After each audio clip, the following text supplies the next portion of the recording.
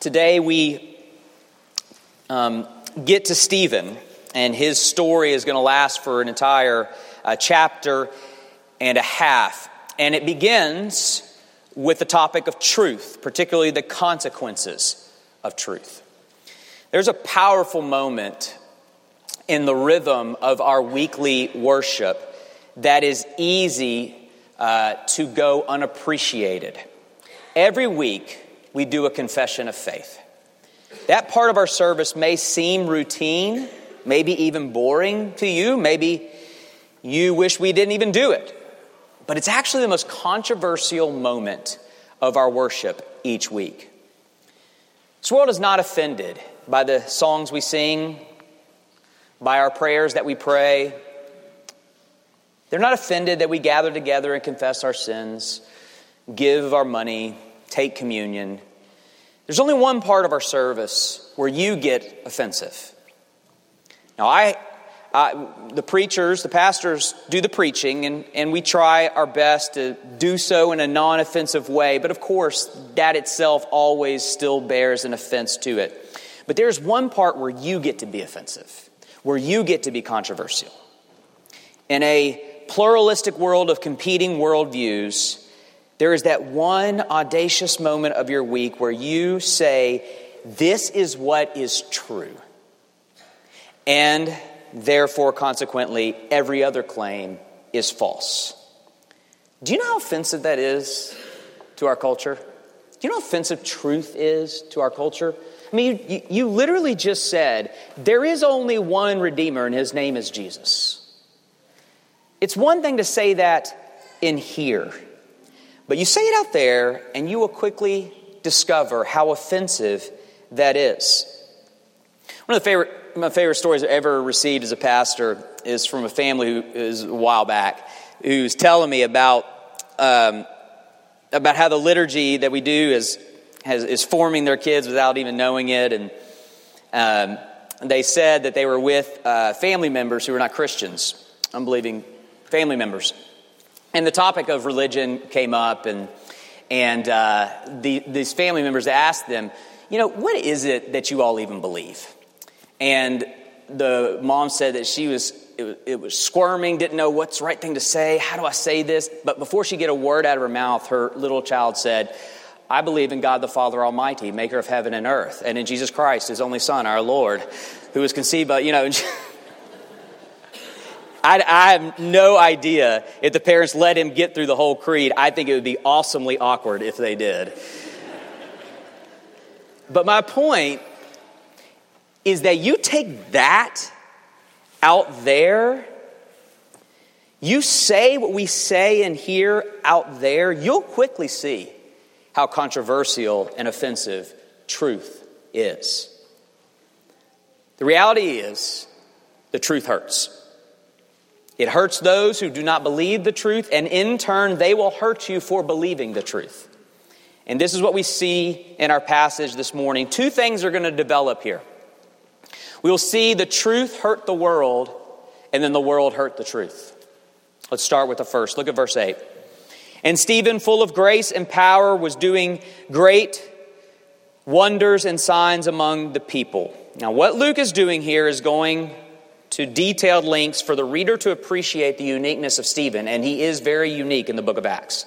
It's the only time in Acts that someone other than the apostles was reported to be endowed with miraculous power, and the reason for this is that Stephen is going to be put forth, both in this chapter and the next, as an example of sorts. If you recall from last week, Stephen is a newly ordained deacon of the church. Remember what I said, literally translated, servant. And the message here in verse 8 is that in this new covenant church, the servants of the church, not just the quote-unquote leaders, are endowed with the power and authority of Jesus. But not just the power of Jesus, the suffering of Jesus as well. It is going to be, again, a quote-unquote servant who is destined to be our example of how to suffer well for Jesus. That's the point of Stephen's story. And in this way, Stephen is going to become a model of what it costs to follow Jesus and how to bear that cost well. You see, our passage is all setting the scene for the church's first martyr. We will get to that in a couple weeks, but it's important to bear that in mind as we look at this passage today. We are reading what ultimately ends in Stephen's stoning. But what's important for us to ask is, what is it that gets Stephen stoned? And does it apply to us? Continue on verse 9 to see.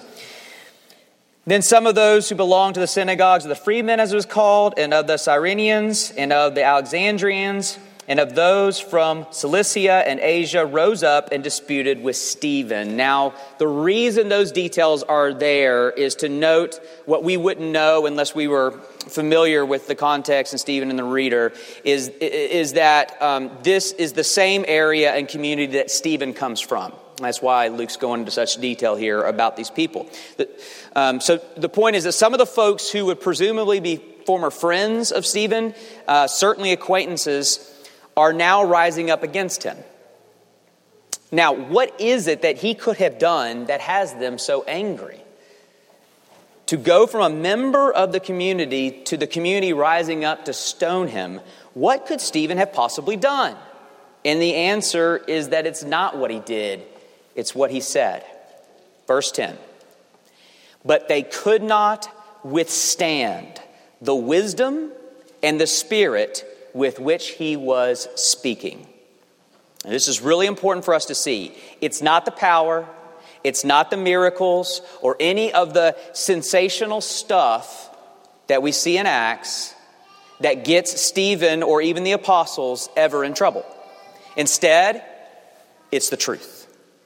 It's their message. And here is why that's important. We don't bear the same miraculous power that we see demonstrated in Acts, but we are bearers of the same truth. It does not say they could not withstand his miraculous power. It says they could not withstand the wisdom and the spirit with which he was speaking.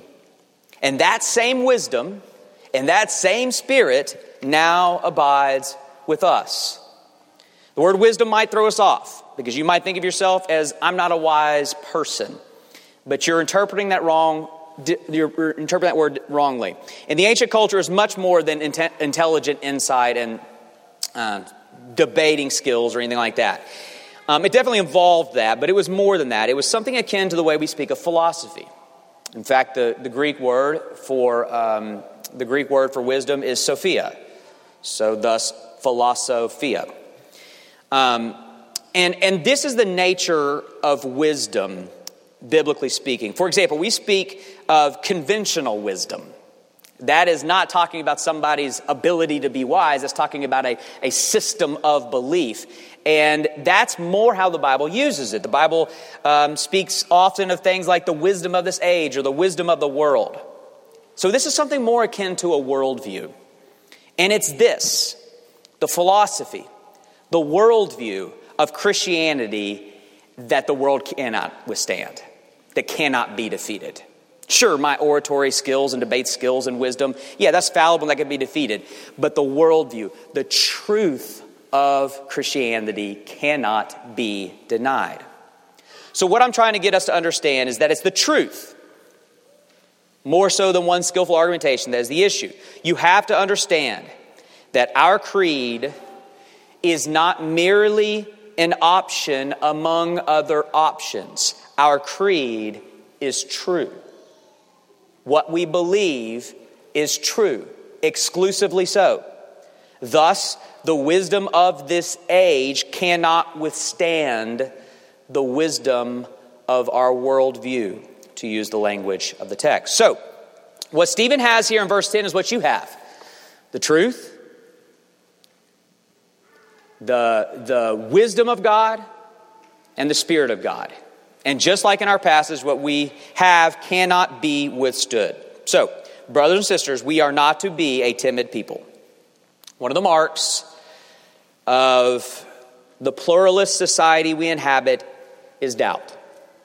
This is a unique cross of the secular world. We don't have We don't have the luxury of a culture that just simply assumes what we believe. We have a culture that challenges what we believe in every way. We constantly find ourselves among competing worldviews, and this naturally causes us to doubt our worldview. Now that's okay. God is patient. God can handle your doubts. Not shaming those. There is absolutely room within Christianity for, I believe, help my unbelief. But let me help your unbelief. It's true. All of it. Sometimes we just need to be reminded and encouraged of this, that we are not a people of wishful thinking.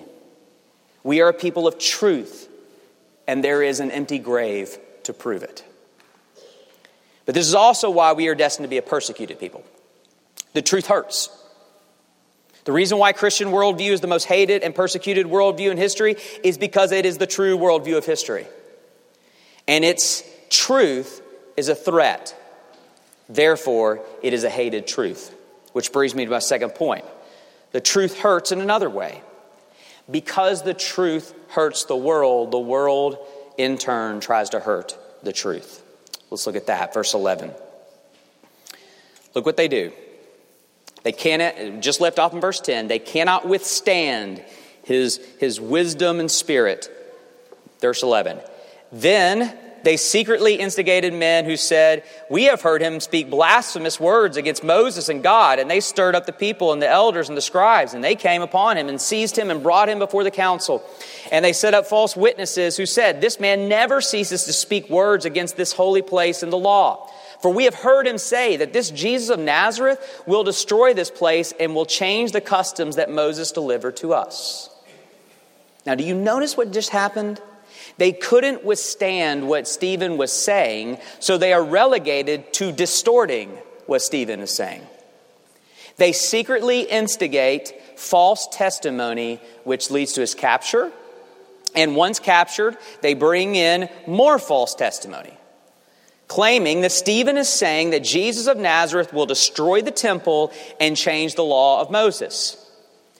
But we know that's not what Stephen is saying, because in the next chapter we get to hear explicitly what Stephen is saying. But what's important to note is that this is a distortion or a misrepresentation of what Stephen is saying. Meaning this, their way to bear false witness against the truth is to take Stephen's words and twist them to mean something different. Stephen didn't preach that Jesus came to destroy the temple. What he did preach was that the temple was obsolete because the Spirit has come and indwelt believers, and the Holy Spirit now abides in us, not a room. Stephen didn't preach that Jesus came to change the law of Moses. He came to fulfill the law of Moses, and in such a way that we now see what the law of Moses was truly about. And all of that will come out when we look at Stephen's speech.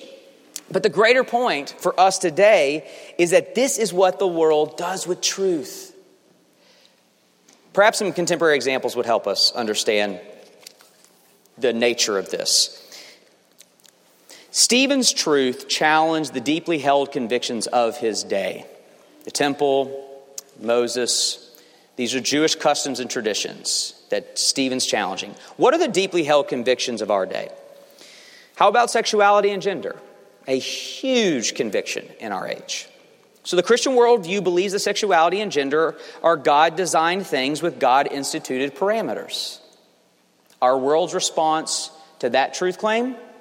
You're homophobic. But that's not true. That's a false testimony. That's not what we're saying.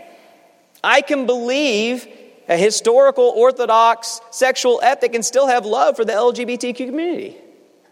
But to the world, that's not possible. They don't see it that way. Orthodox sexual ethics is hateful and harmful because it's an assault against their deeply held convictions of our culture.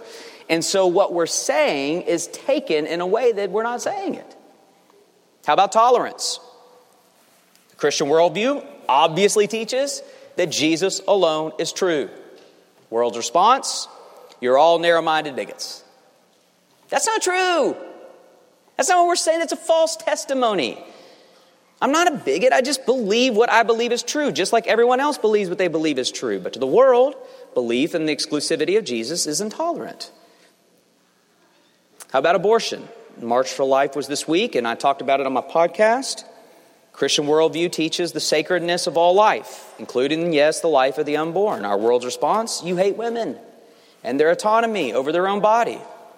That's not true. Nobody's saying that.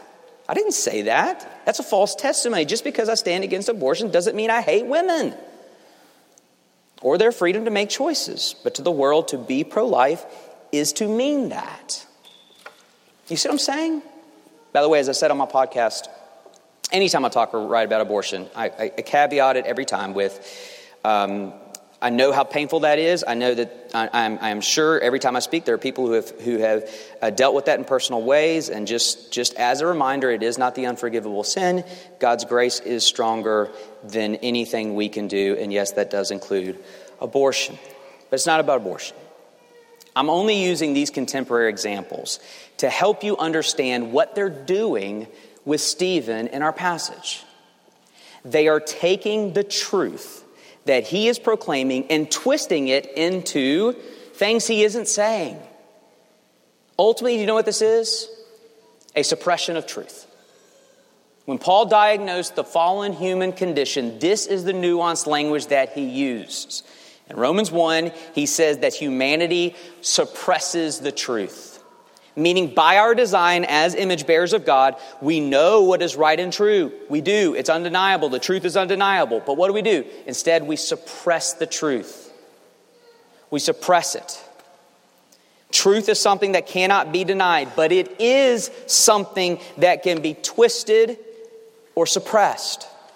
And that's what the world will do with bearers of truth as well. Our testimony ultimately cannot be denied, so they will seek to suppress it, to twist it, to misrepresent it. And this is why Jesus will always be proven right when he says, the world will hate you. Why? Because followers of Jesus are followers of truth. Because Jesus is truth. And the truth hurts the world, which in turn seeks to hurt the truth. With one hugely important caveat. Just make sure it's Jesus that does the hurting. Verse 15 is an odd conclusion to the chapter, but makes an important point.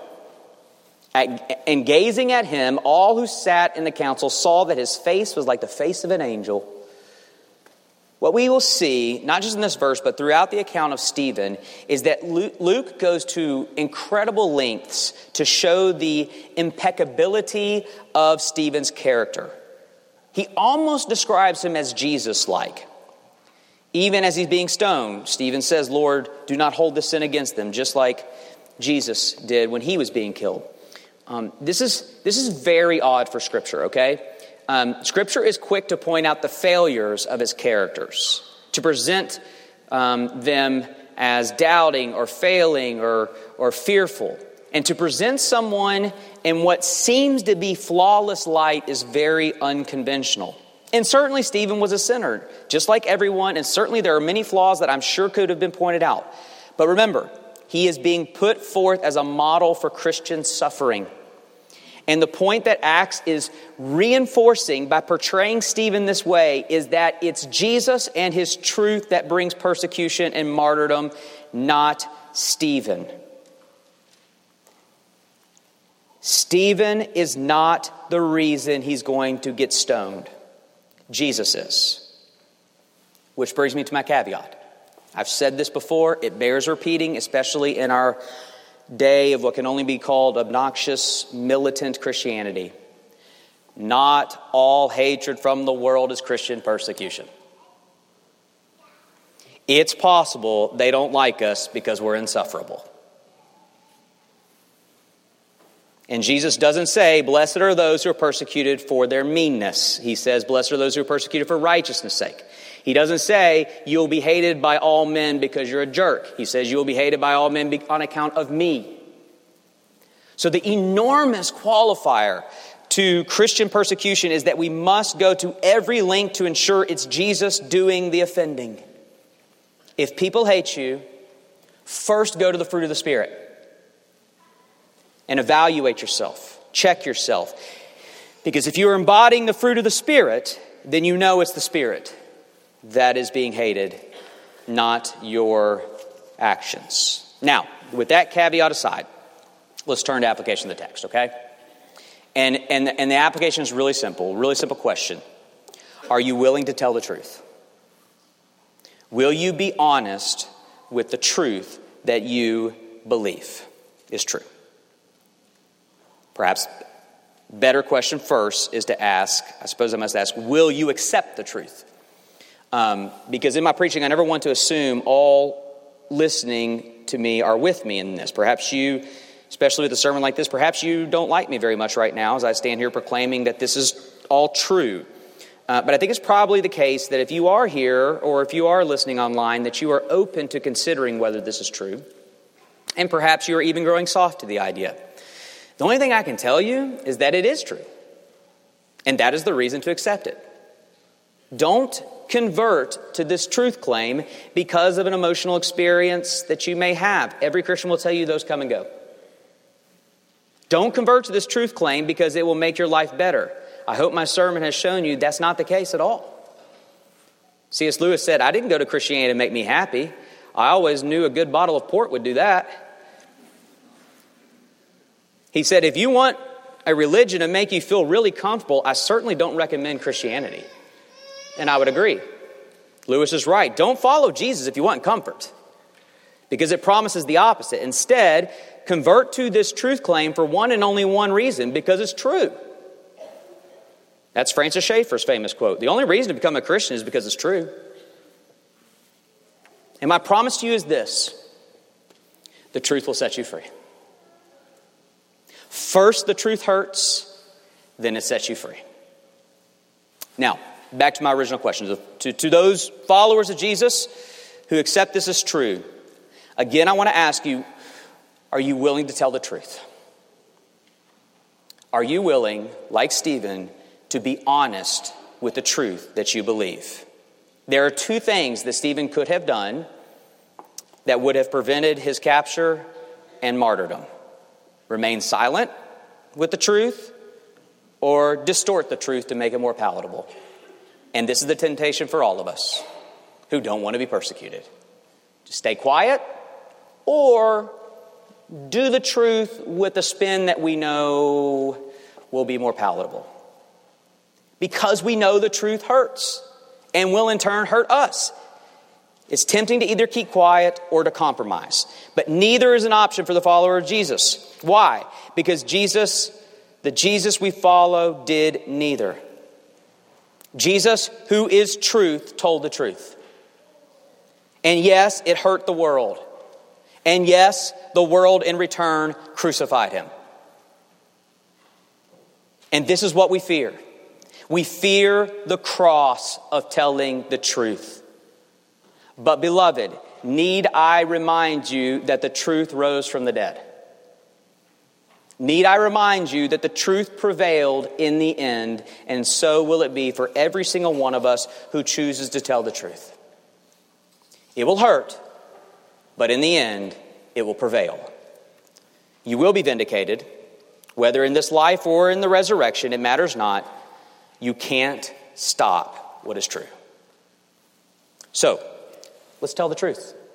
Let's be honest with our faith, awkward as it may be. And I mean that as in this week. Tell the truth.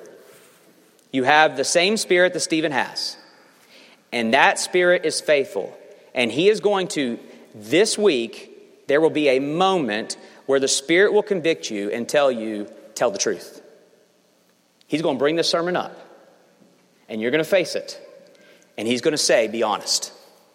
I'm asking you to yield to the Spirit and tell the truth. Yes, with humility. Yes, with sensitivity. Yes, whimsically. But for Christ's sake, tell the truth.